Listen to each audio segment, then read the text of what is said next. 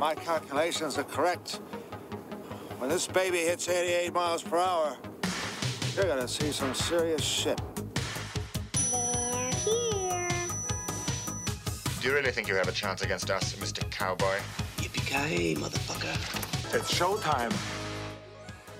Right, welcome everybody to another episode of the VHS Strikes Back. I am one of your hosts, Chris Phelps. My co-host and very good friend is Mr. Dave Horrocks. Hey there, Chris, and hello to our listeners out there. Welcome to the VHS Strikes Back, the show where we dust off the old video player and go on a nostalgic journey to look at the good and bad movies of yesteryear.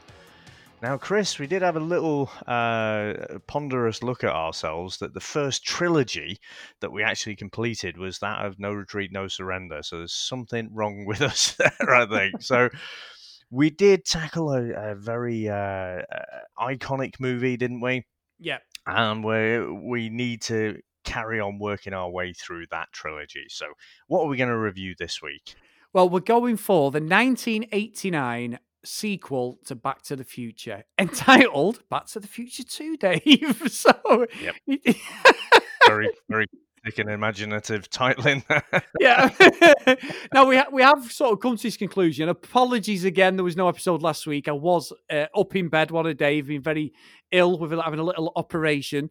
And the reason we decided on this as well, and you're right, we always laugh about the No Surrender trilogy being completed over anything else, was I was just watching it randomly, and messages saying it's a great film while I've been laid up at home. And it's like, let's do it. And I'm glad we've done it because, again, I've said this when we did Back to the Future. It is probably my favourite trilogy of all time. And I'm interested to see what you think and everything else. I mean, what was the last time you'd actually watched this, Dave? I think probably last year, to be honest. This is one that I can go back to again and again. I've got it on Blu-ray as well.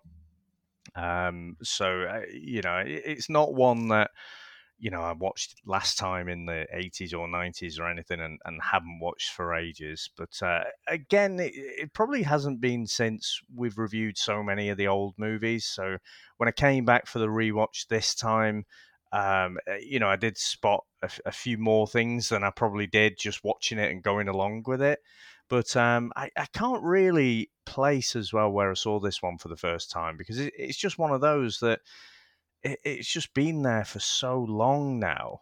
And I've watched it so many times. And I know it came out in 89, but, I just loved it. And for me, I remember at the time, I thought it was a step up from the first one.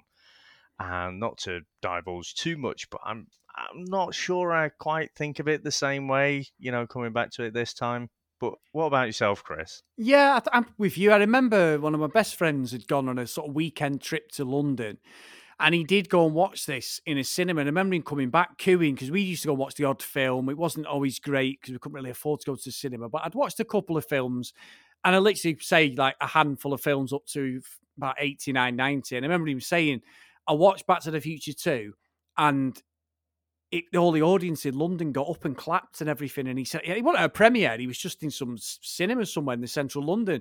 And I remember him coming back saying to me, and there was a trailer for the third one. Now, obviously, there was no internet then. The only way you ever read about things like this was in the weekly newspapers, daily newspapers. And I remember at the time, there was a big hoo-ha about Michael J. Fox getting dressed up. He was playing his son. Obviously, it's just basically Marty. But he also played the daughter. And I remember the papers covering it. And I was like, I've got to see this film. Why the hell's he got dressed up as his daughter and stuff? And it was all sort of, not a frenzy, but it was great PR for the movie. And the fact that I remember reading the article when Dave, 89, 90, I was like 12, 11 years old. And I remember him saying they filmed them back to back. And I was like, oh, this is going to be amazing. So I would have rented this literally at the first opportunity it came out, or the first opportunity that you could get from the video shop that someone hadn't got it out, because it was a very popular VHS at the time. But no, since then, I've watched it numerous times. I've had it on video collector's edition. And I like yourself, I've got a special Blu-ray collector's edition trilogy Back to the Future. Now, I'm going to piss you off a little bit here, Chris, because I was at London Super Comic Con a few years ago, and I a lot of the times I'll just order the tickets and just go. I won't look at the creators. I won't look at who's going there or whatever. Only turned out to be the 30th anniversary of Back to the Future. And so all the cast were there. Apart from Biff. Biff was one of the main people who wasn't there. But Michael J. Fox, Leah Thompson. It was fucking brilliant. Just happened to turn up. And they did this whole panel and they were reminiscing and talking about making the movie and what have you. Elizabeth Shue, actually, she'd be another one, but she wasn't in the original. So it was the original actress whose name I can't remember. But honestly, mate, it was fucking brilliant. Honestly, and even Michael J. Fox. I know he's got his health problems, but I mean he was in good form as well. You know, he's still very much switched on. So yeah, that was really good fun. Yeah, thanks, Dave. Anyway, this has been a great episode. I want to thank you. Her name's Claudia Wells, who played the original Jennifer as well, by the way. Yeah. Yeah, anyway, thanks, Dave, for that. Just to piss me off. But no, I mean, I can only imagine it's fantastic. And it's a shame, really, because there's a run of the Back to the Future musical on at Manchester at the moment at the Palace Theatre. And quite a few lads have gone from work and said it's absolutely outstanding. And then it's going to go around the world, Dave. So I think it's in London next. What do you think's just happened? I've been looking at the tickets. You can pick them up for £20 each. Cancelled all fucking shows now, aren't they, because of this bloody coronavirus? So yeah, I was going to say you ain't going anytime soon. But I believe the guy who plays George McFly is absolutely a doppelganger for Crispin Glover. He's absolutely amazing, apparently. And I mean, they all are, but apparently he's the standout guy in the whole production. I think the only pretense of the production is they don't have the car in the movie until sort of the end, but the whole pretense is the Doc gets infected with plutonium, and that's how they go back in time, or something like that. It's the car's there, but they don't have the terrorists and stuff because they can't, drive the car off. So it's some slight change, but everything else is beat for beat, and it's supposed to be absolutely fantastic. I've not heard any bad reviews of it. It's been 5 stars. So if you do get a chance when it's up your way, Dave, I'd definitely get on that. Yeah, I think. And have you seen the footage of Tom Holland? Yep. He does a pretty good job, to be fair. Now, I don't want them to remake this movie, but I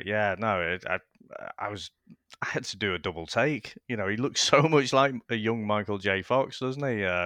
With the hair and everything. So yeah. Well, should we get into our trailer? Let's go. Do you remember the future?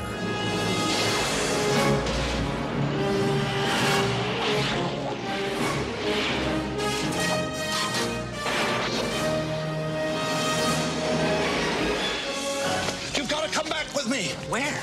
Back to the future. Are we back? We're back.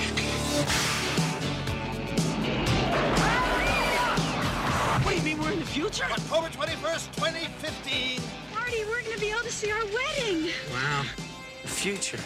I gotta check this out, Doc. Look what happens to your son. He's a complete wimp. Don't talk to anyone. You've been looking, Bob. Hey, look! Don't touch anything. I need to borrow your hoverboard.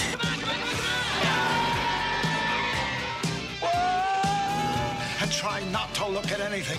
I didn't invent the time machine to win at gambling. I can't lose. I invented a time machine to travel through time. Hey, Doc, I'm all for that. What's wrong with making a few bucks on the side?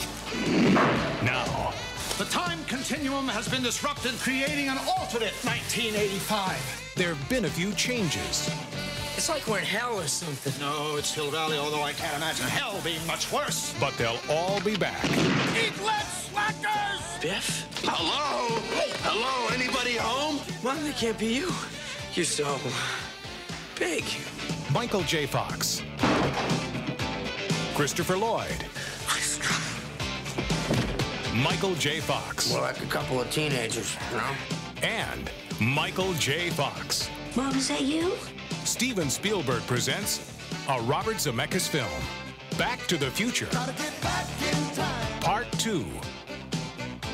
Coming November 22nd to theaters everywhere.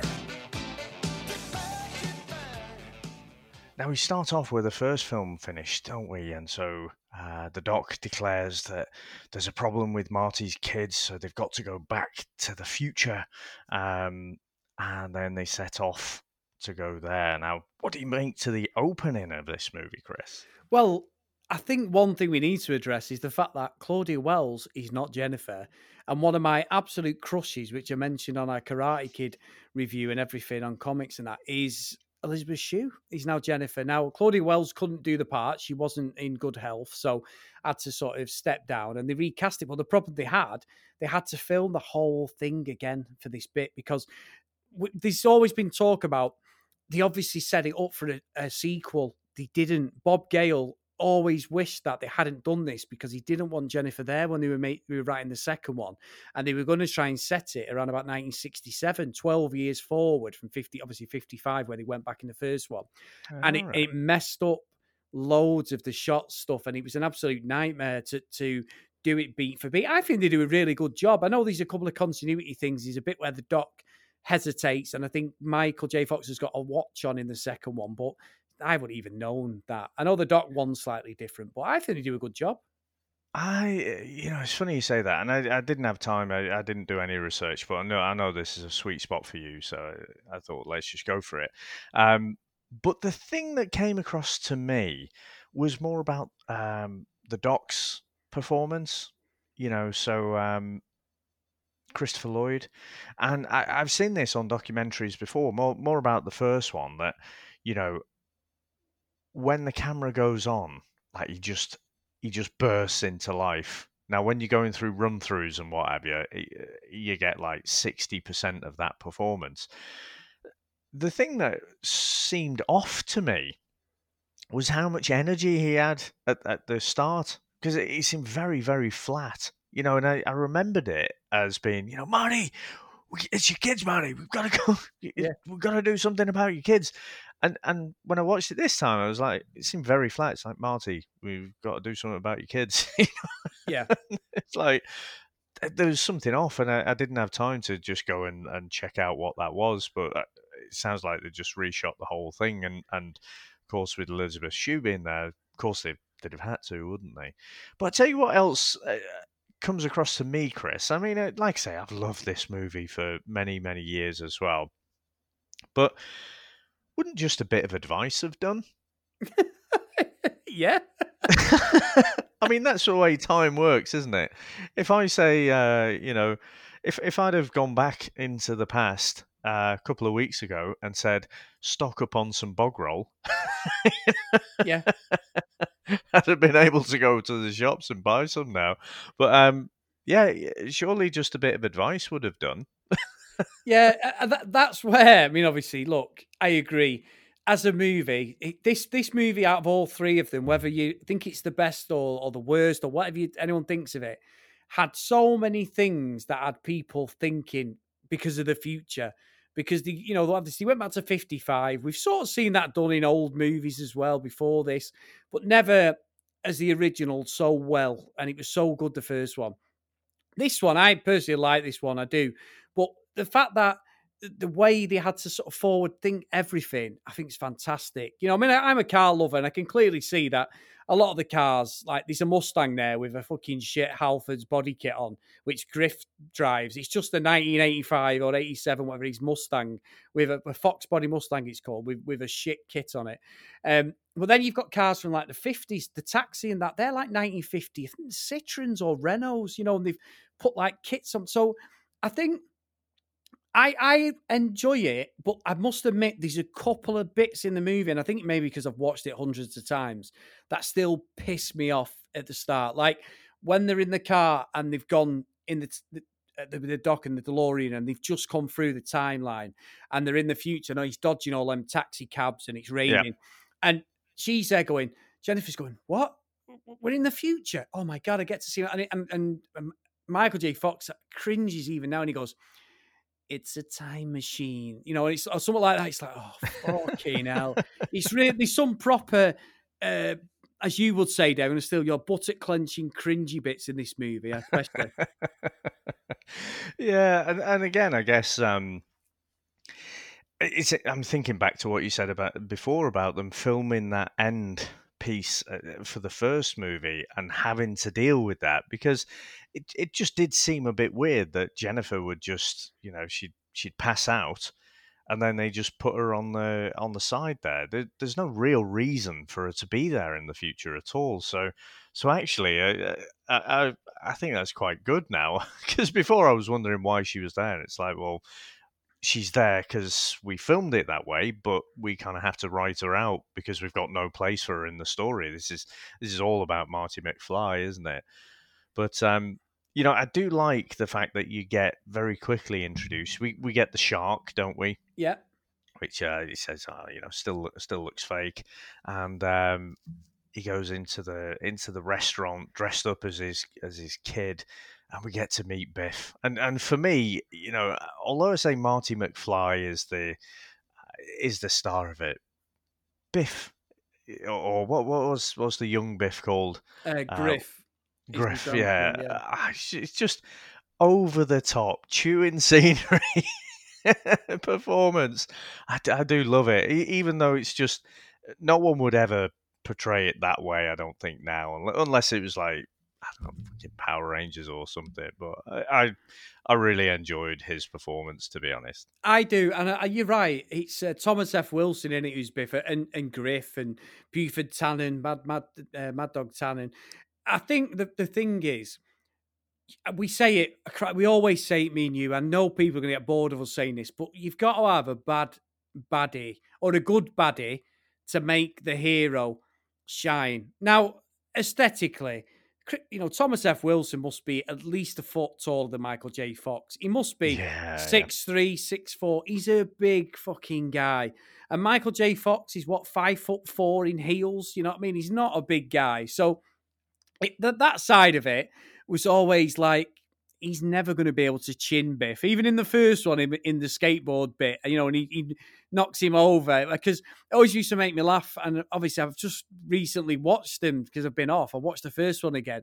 Is when he grabs Biff because he's got hold of his mum in the canteen in the first one. And they put the fists up against each other. And he comes over Strickland. And Michael J. Fox looks like a fucking little 4-year-old kid trying to punch a bloke. He just looks ridiculous. And Marty manages to come out on top. But I mean, what do you make to this section? Because I absolutely love it. I'm the same. I mean, obviously, Griff is trying to get Marty's Jr. to go with a mini and all that, and they're like, you got no scrotes, and that girl picks him up by his bollocks, throws him over, they change over. That's when he gives him a crack, doesn't he? And Biff grabs his hand, and then he ends up kicking him, and he runs off. And I think the hoverboard, as a skateboarder around this time, and someone who, I only got a skateboard because of Back to the Future, I mentioned it in our first ever episode on the VHS. I love skateboarding, and I did it up to like 14, 15 years old. Wasn't the best, but I could hold my own. You know what I mean? We used to have a little ramp and all that. A friend of mine had a ramp. I wasn't Michael J. Fox level, but I could do it. I loved it. And I was fascinated, Dave, for years after this, for hoverboards, the reverse magnetic thing. I remember watching it at the time thinking, well, how would they do that? And like, well, you need two magnets. You need a magnet underground, and obviously you've got the magnet, and you put two magnets together, the same size, and they just bounce off each other. And I remember like being absolutely, it's beat for beat a copy of the first one. However, the bit always gets me with Griff when he comes out and he's like, yo, McFly, you can't go in there. Yeah, you need power. And then he pulls out this fucking monster one and hooks him on. And I remember there was a game for, I think it was the Master System at the time, or maybe the Mega Drive. And it was pretty shit, but I remember, I never really bought it. I think a friend had it and I borrowed it off him. But I remember playing that scene over and over where they're chasing him. And obviously, it's sort of side scroll. It wasn't a 3D effect. And they're chasing him, and you've got to like dodge different objects and stuff around it. But yeah, what an iconic, I mean, you've got that. For me, in this movie, you've got that, and you've also got the Air Mag trainers. Them Air Mag trainers, Dave, I tried to get them a few years ago. Yeah. They are one of my all-time things I've always wanted. And I know that my Nike didn't, but they are like rocking or shit to get hold of them. Yeah, and I tell you as well, I love the Back to the Future theme music as well. And it's bursting out the TV at this point, isn't it, around the chase, and I just love it. Love everything about it. And this is as well where we get the kind of the Back to the Future version of time travel, where it's all one timeline and certain events change. You know, in Avengers Endgame, we saw something a bit different, didn't we? A whole parallel universes type thing. But this one, you know, they get to see in the newspaper that they have changed history. The son is no longer going to go to jail, and it's actually Biff. So everything is good in the world, apparently. Apparently, and I do think, to be fair, Dave, it's not something. I genuinely be serious, but it's not something that I've never ever thought about. But what you said is so right about the fact that, well, why didn't they just have a chat with him and go, look, on this day you are not going out, or as you get older, or because the stuff that we get alluded to about Marty and the Rolls Royce, don't we? With the fact that this thing comes in now where it's like, are you chicken? He was never in the first one. Yeah. But they brought this in now, which I love. I love this whole idea of the fact that if someone challenges him and says he's yellow or chicken, it runs through the second and third film. But it's stuff that has affected him. However, it wasn't in the first one. So it's a bit, not a complete U-turn, because I think it works brilliantly and it's a great subplot throughout both of these two movies. But why wasn't it ever dropped in there in the first one? He's obviously got a bit of bollocks about him. He's not bothered about having a scrap with Biff in the first one and all that stuff and standing up for himself, even though he's only tiny. It's just a strange way to bring it in. However, the Doc could have easily said to Marty, you know, you have an accident when you're like 17. So if I were you, I wouldn't race him in your new truck. Yeah. Why didn't he just, if he'd have told him at that point when he comes back with Jennifer and said, you're going to go out in this truck in a minute, don't go out. Please don't go out. And if Needles turns up in the truck, don't race him. If he'd done that, I know we needed the films, but we wouldn't have needed the fucking films, would we really? Yeah, I mean, yeah. I mean, because when he goes back, you know, to 1985, it's right after that they have the race, isn't yeah, it? Exactly. So why don't you just like, Arnie, we got to go to the future for this thing we're going to do, this convoluted story that we're going to, or journey that we're going to embark on to correct this thing that's going to happen to you tomorrow. But you really have to learn this life lesson for yourself. Something's got to be done about your kids. Yeah, it's just like, if the Doc is such a good friend, why doesn't he say? Because we get in the first one the fact that he writes a letter to the Doc, don't we? And then the Doc rips it up, and the Doc ends up fucking sticking it together and realizes he needs to wear a bulletproof vest when they're in Twin Pines Mall and all that stuff. So the Doc breaks his own rules, and that's the whole pretense of the fact that we think he's dead in the first one. So why doesn't he do that to Marty? If that one point with the Rolls Royce doesn't happen, he becomes potentially a rock star. His life goes off in a completely different trajectory. But I mean, Dave, don't get me wrong, I love this film. This isn't Chris being a dick and shitting on it, but you're right. When you step back, you think, you wouldn't do that, would you, though, really? However, I'm with you. I am all in on this movie. I fucking love it there. And I love the fact that the sports almanac comes in and all that stuff. And Biff's there in the background, isn't he? Like, I've not seen a flying DeLorean in 30 years, you know. I love all that. I absolutely love it. No, it is good. And I tell you, I mean, just before we move off Needles, did you recognise who that was? Needles? It's not, is it Flea out of... Yeah, it is. Yeah. I, you know, and again, I see this quite regularly, but for some reason, I just always forget that he's in it. Yeah, we got Billy Zane, haven't you? Billy Zane's in the first one. He's in the first one, yeah. And he's he wasn't at the time, but he's a big movie star for around the 90s in that one. So, yeah. It's very good, Dave. It's very good. And I think one thing you hit on as well when we were talking about earlier was the fact that why would you just dump Jennifer on a load of rubbish?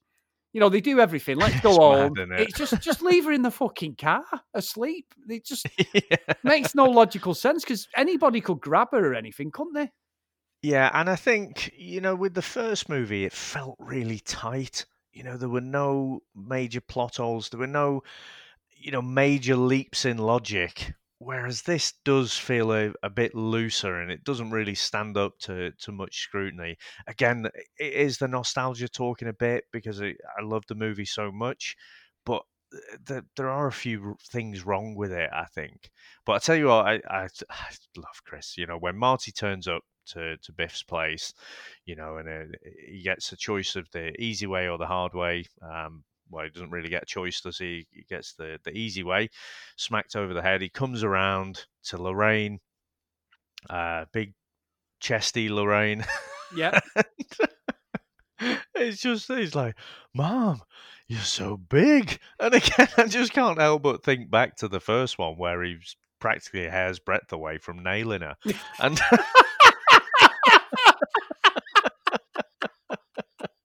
Brilliant. He's got an unhealthy relationship with his mum. I mean, it's just again the way he's looking at her chest there is it's not right. No, it's not. I mean, can I just talk about something briefly that happens just before he goes back to 85? Coincidentally, Biff's hotel is the Plaza Hotel in Las Vegas. That's what they use for the shots. So that hotel is still in Las Vegas, in downtown Las Vegas. You know my love of Vegas, Dave. Oh, right. So that is a genuine building. It wasn't something. I think I don't know if they did any location shots or it was just purely they had the shots there. And then I think the rest of it was obviously studio. But the overall thing with Biff there, that is the Plaza Hotel in Las Vegas, 100% in downtown Fremont Street, Vegas. So, right. Fucking boy, you senseless, Dave. You know how much I love Vegas. However, no, that's good. It's a good one. But actually, you're right though. Before we get back to 1985, I mean he is so Michael J. Fox. You mentioned it before. He plays his daughter as well. Yeah. And fuck me, that's freaky. Why couldn't they just get like just an actor, an actress? Like Jordan is not a clone of you. We couldn't stick a wig on you, and it's like, oh look, it's Jordan. Yeah. No, I just found that a bit weird. Yeah, and like I said before, it was all over the papers at the time. I remember seeing the picture of Michael J. Fox on the stairs. However, the one thing that even to this day, as much as I love this movie, that fucks me off is when she's shouting, Mom, and Jennifer's like round trying to find out, and she sees old Marty come in. He does that deal with needles. He gets sacked and everything. And it's when she comes out, she goes, Mom, is that you? And she does this weird, or he does this weird head flick and looks to the camera as if to say, it's actually me. And I'm like, it just looks so unnatural and ridiculous. I still can't. It makes me fucking cringe to this day, that bit, because I'm like, I don't get what they were trying to go for. I agree with you. There was no reason to do that. However, the one thing I want to talk about on this scene was the whole George McFly scene. So you've got Leah Thompson comes in as old woman Lorraine. She comes in and goes, I'm going to hydrate a pizza. And he's like, nobody hydrates a pizza like you, Mom. And it comes in, it's like 2 inches long. And it's a massive Pizza Hut thing. But George comes in, he's upside down, George McFly. He's done his back on the golf course. And the whole pretense of that, and I know you know this, Dave, is that fact that Crispin Glover wanted top billing in this movie. He said he was as important in this movie as Michael J. Fox. He also said that he wasn't happy the fact that everyone got rewarded at the end of the original movie because Marty gets a truck and that it should have been about love. I don't know what he was going on about. However, he's a very out there character. He's someone who's not an oddball, but he's got different views sometimes to a lot of people. And he did cause a big fuss. But Dave, and you know this, I'll lead into this, is the fact that he did actually sue Bob Gale and Robert Zemeckis, didn't he? And something happened with him that changed films forever after this point. Yeah, so basically, because the studio just used his likeness, and stuck him upside down, if you were watching it, unless you've got a real keen eye, you wouldn't know that it wasn't him. And so they changed the rules around using actors' likeness. Now, again, I don't know how that's going to be challenged maybe with like CGI. I don't think Peter Cushing had much of a choice about being in Rogue One, did he? No. But so it did revolutionize it. And I get, he is a little bit out there. And, the whole thing about, well, he got rewarded by material things. It's the fucking 80s. So everyone was a bit, materialistic and that way inclined. I like to think we've balanced out a little bit sort of since then. So I can kind of 1 to 5% get where he's coming from, but to demand top billing when clearly Michael J. Fox is the star. I mean, you only have to look at the the previous footage where Eric Stoltz was in it, and the whole every scene was flat. Michael J. Fox was the star, so he should have really just got over himself. Yeah, he should have. I mean, one of the stories was that he got offered less than his co-stars like Leah Thompson, Thomas F. Wilson, and that. But I think you've got three people, and you hit on this earlier, and you're right. The three people who make this trilogy are Michael J. Fox, Christopher Lloyd, and Biff, Griff, or Mad Dog Tannen, whatever you want to call him. But Thomas F. Wilson, if you've not got them three ingredients in this movie, it doesn't work. All the others, even Lorraine, and I know Lorraine and George are they're a subplot to the whole direction of this. He's got to then react because his sister and brother are disappearing on that picture. I get it. And I do love George McFly's character. I love the stupid laugh, all that. That's all pop culture stuff. He's a great actor in the first one. He should have just took it because there was loads of things they were going to do with him. And even in the third one, when the fact that Marty then plays Seamus, a long-distance great-grandfather of Marty, that should have been Crispin Glover. But because of what happened, it had to be Marty McFly. It had to be Michael J. Fox who plays his great-granddad and stuff, or great-great-granddad. Yeah. So it was missed opportunities there. But however, it doesn't take away from the fact that Crispin Glover is brilliant in the first movie. It's just sad that they did what they did. I think it was a guy called Jeffrey Wiseman who played him, and they had to put prosthetic chin on him and everything just to make him. But you can clearly see later that he's not even the same height as Crispin Glover. He's not that far off Michael J. Fox in height, really. Yeah, so it's his loss, isn't it? And he ended up with a truckload of money from suing them. So I don't know. He seems more the sort to me who's more interested in artistic integrity than money. But yeah, no. So like I say, he's missed out there. But I find it a little bit strange that Biff was actually going to kill Marty, though.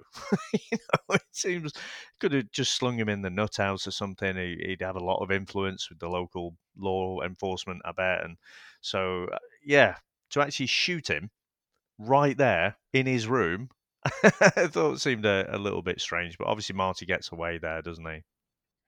Yeah, and the doc, he jumps off the building. The doc opens the door, sort of knocks him down, and that's where he's like, we've got to go back. He's like, where? He goes, we've got to go back to 1955. Now, again, I've got to say, Dave, I do think across the whole trilogy, watching him over and over again, I think my favourite's probably, as I'm getting older, the third one. However, it's still a great movie, this. The first one's a great movie. The first one's close to the third one. I think out of all three, this is probably not the weakest, but it's the one that gels and knits everything together. And it's still fantastic. So when they go back to 55, I love all that. I love all the fact that he's got his fucking black leather jacket on with the walkie-talkies with the doc. And you've got two docs there. Love it. I wanted that look. Right, as a young Dave, going to the school disco, sort of shaking your hips a bit on the outskirts, not actually dancing, but I wanted that look. I thought it was the coolest thing I'd ever seen at that time in sort of 1989, 1990 time. Yeah, I agree.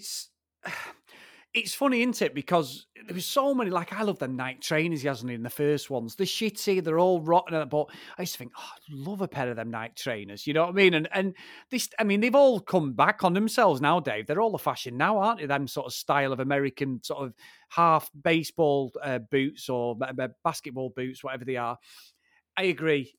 However, I love the fact that when he goes back to 55 and he's going to see Biff to get the almanac, and then you've got this clear thing where it's good trickery even now, Dave. It's difficult to even see a line, but where you've got old man Biff and young Biff, and obviously Biff's there with Lorraine, and he's like, you're going to be my wife, and because she's got a prom outfit, and he's like, get in the car, Ten, and he's like, hey, old man, and he goes, get in the car, and he gets in the car after he's got out the Mignore.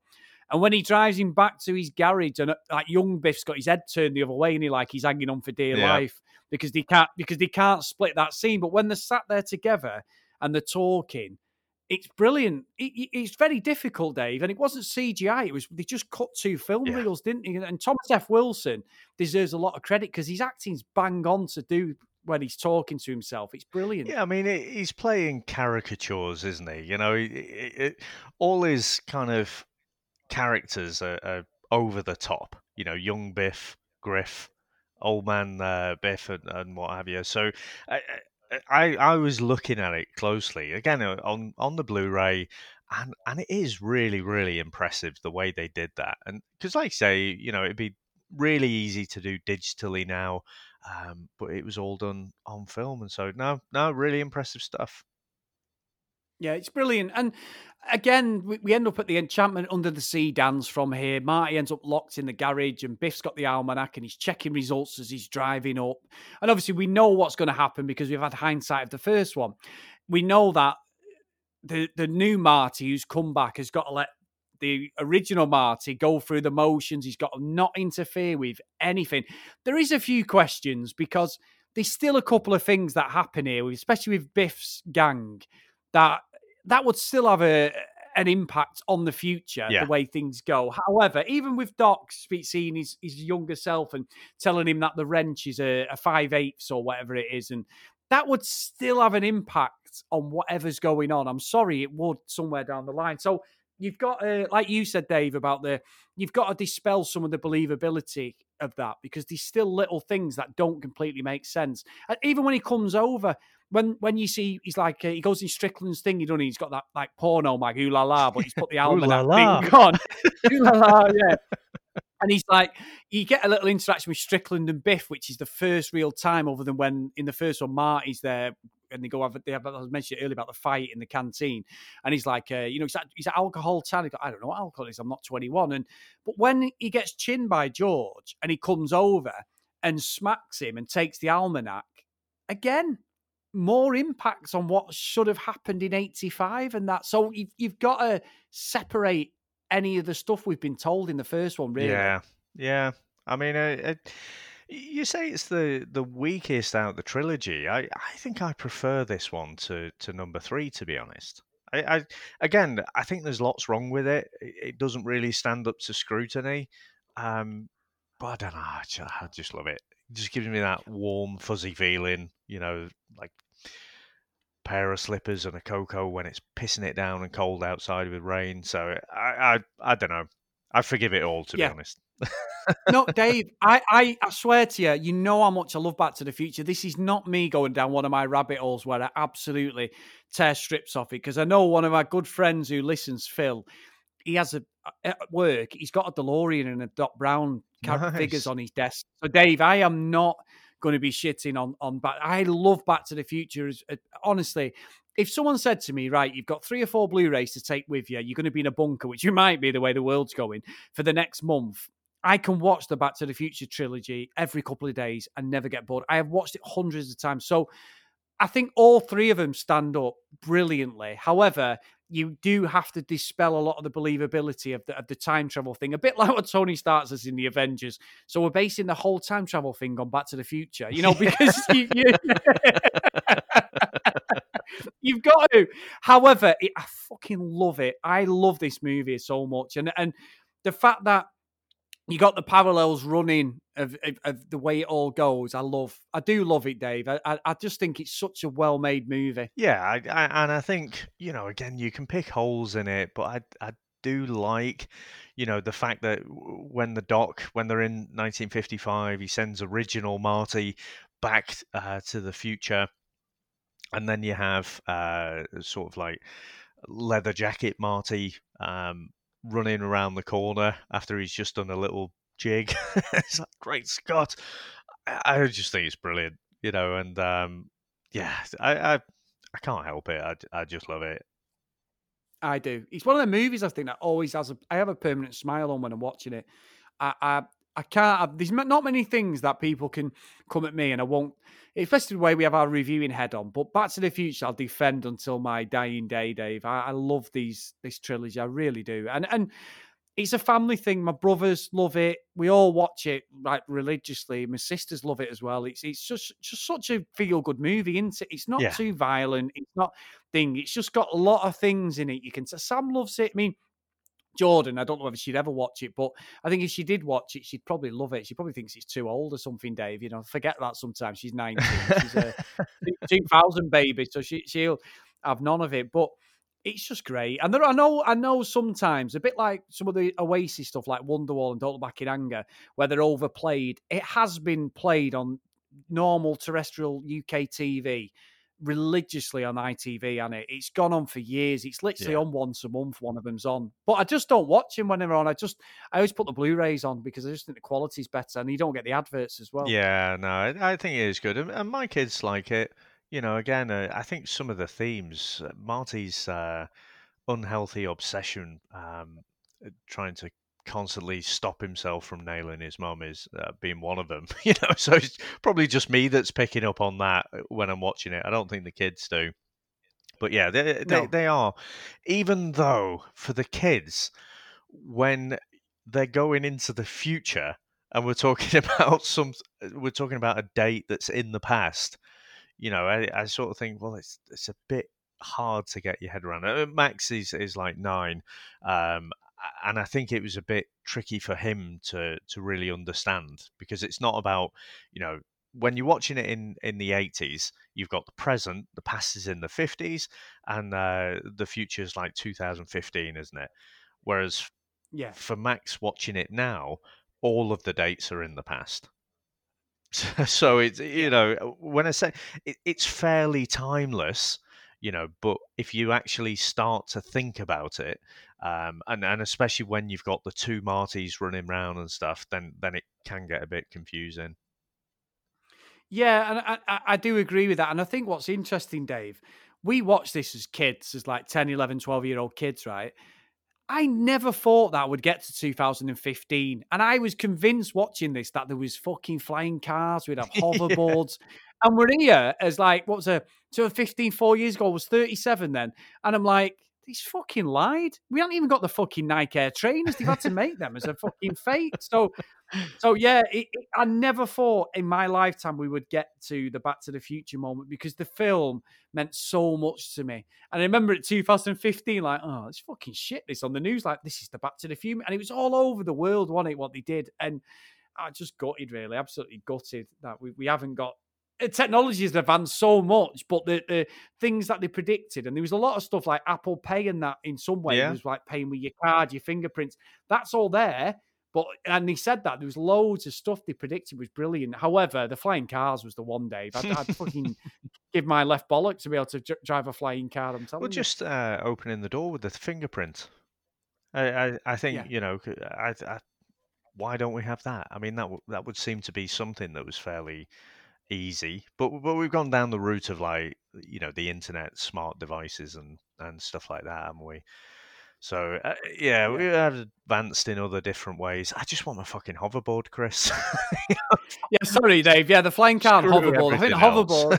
Yeah, I'd get my skateboard skills back out with that, Dave. I would. If hoverboards became the norm, I'd be straight there, Dave. I don't care how old I am, I'd have one, definitely. Yeah, but when you're old like us, falling over really hurts. Fucking speak for yourself, Dave. Well, with that, see you next Tuesday. Shall we go into our final review? Let's go.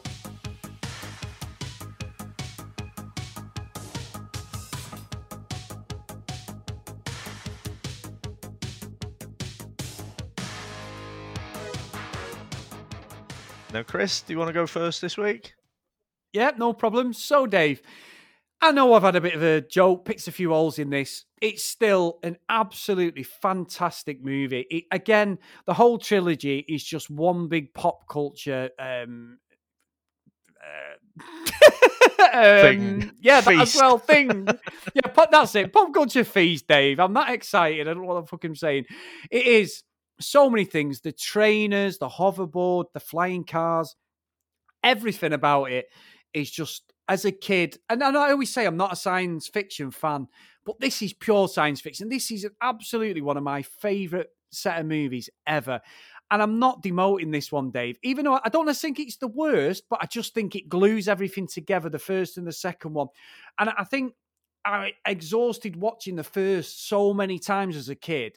I'd sort of watch the first and go straight to the second and third because I always thought they were more interesting. However, as I've got older, I think the first and the third are my favourite ones.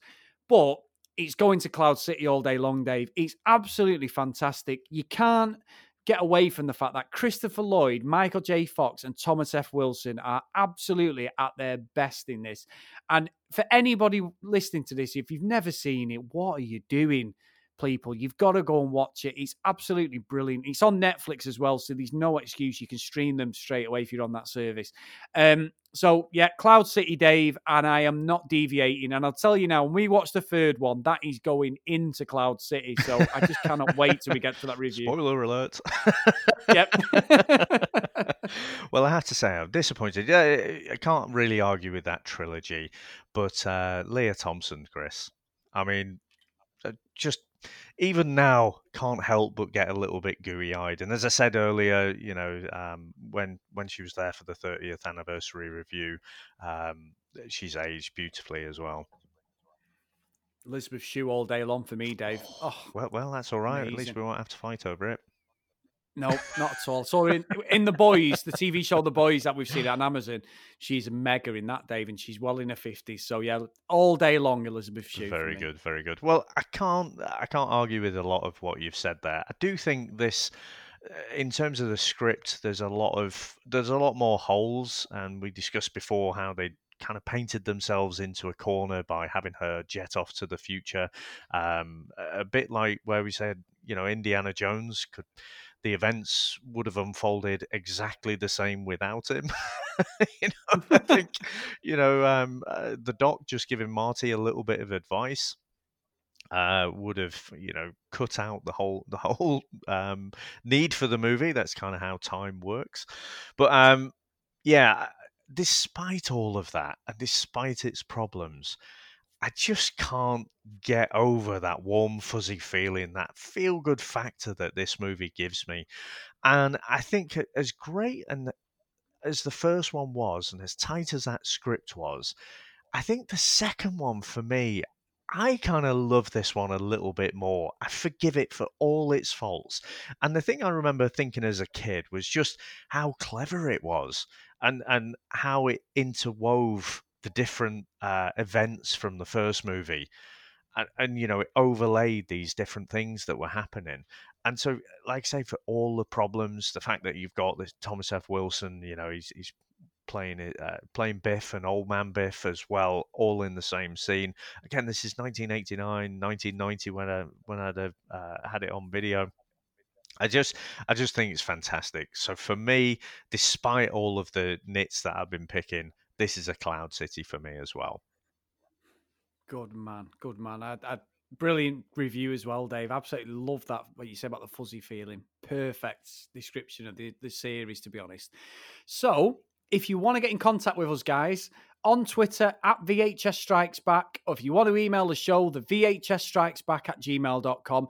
If you've got any suggestions that myself and Dave you want us to review, then get us contacted on them social media channels, and we will definitely put it on our list. We've got a couple on the list now from some of our great listeners as well. So thank you very much, guys, for everyone who's contacted us with that. If you do like the show, again, as I say always, get onto your podcast catching app and just drop myself and Dave a review on the show. Just helps us grow and we get out there onto some of them podcasting algorithms. So Dave, fantastic. Thank you so much for letting us do this review. I've absolutely loved it. Honestly, it's one of the best ones we've done. I love it so much. Have you got anything to take us out with today, Dave? See you next Tuesday. Great Scott.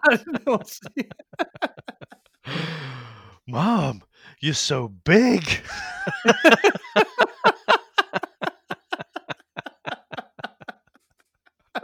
We'll see you next time. Bye now.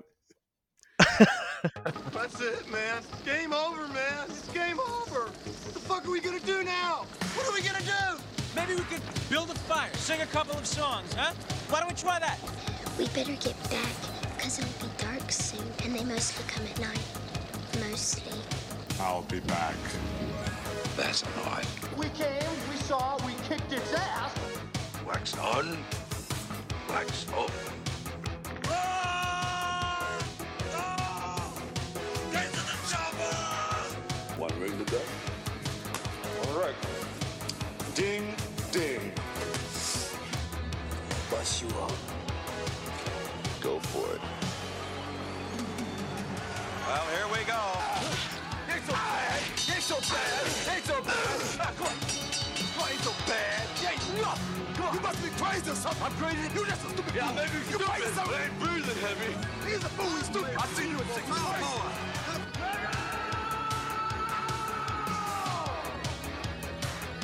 I must break you.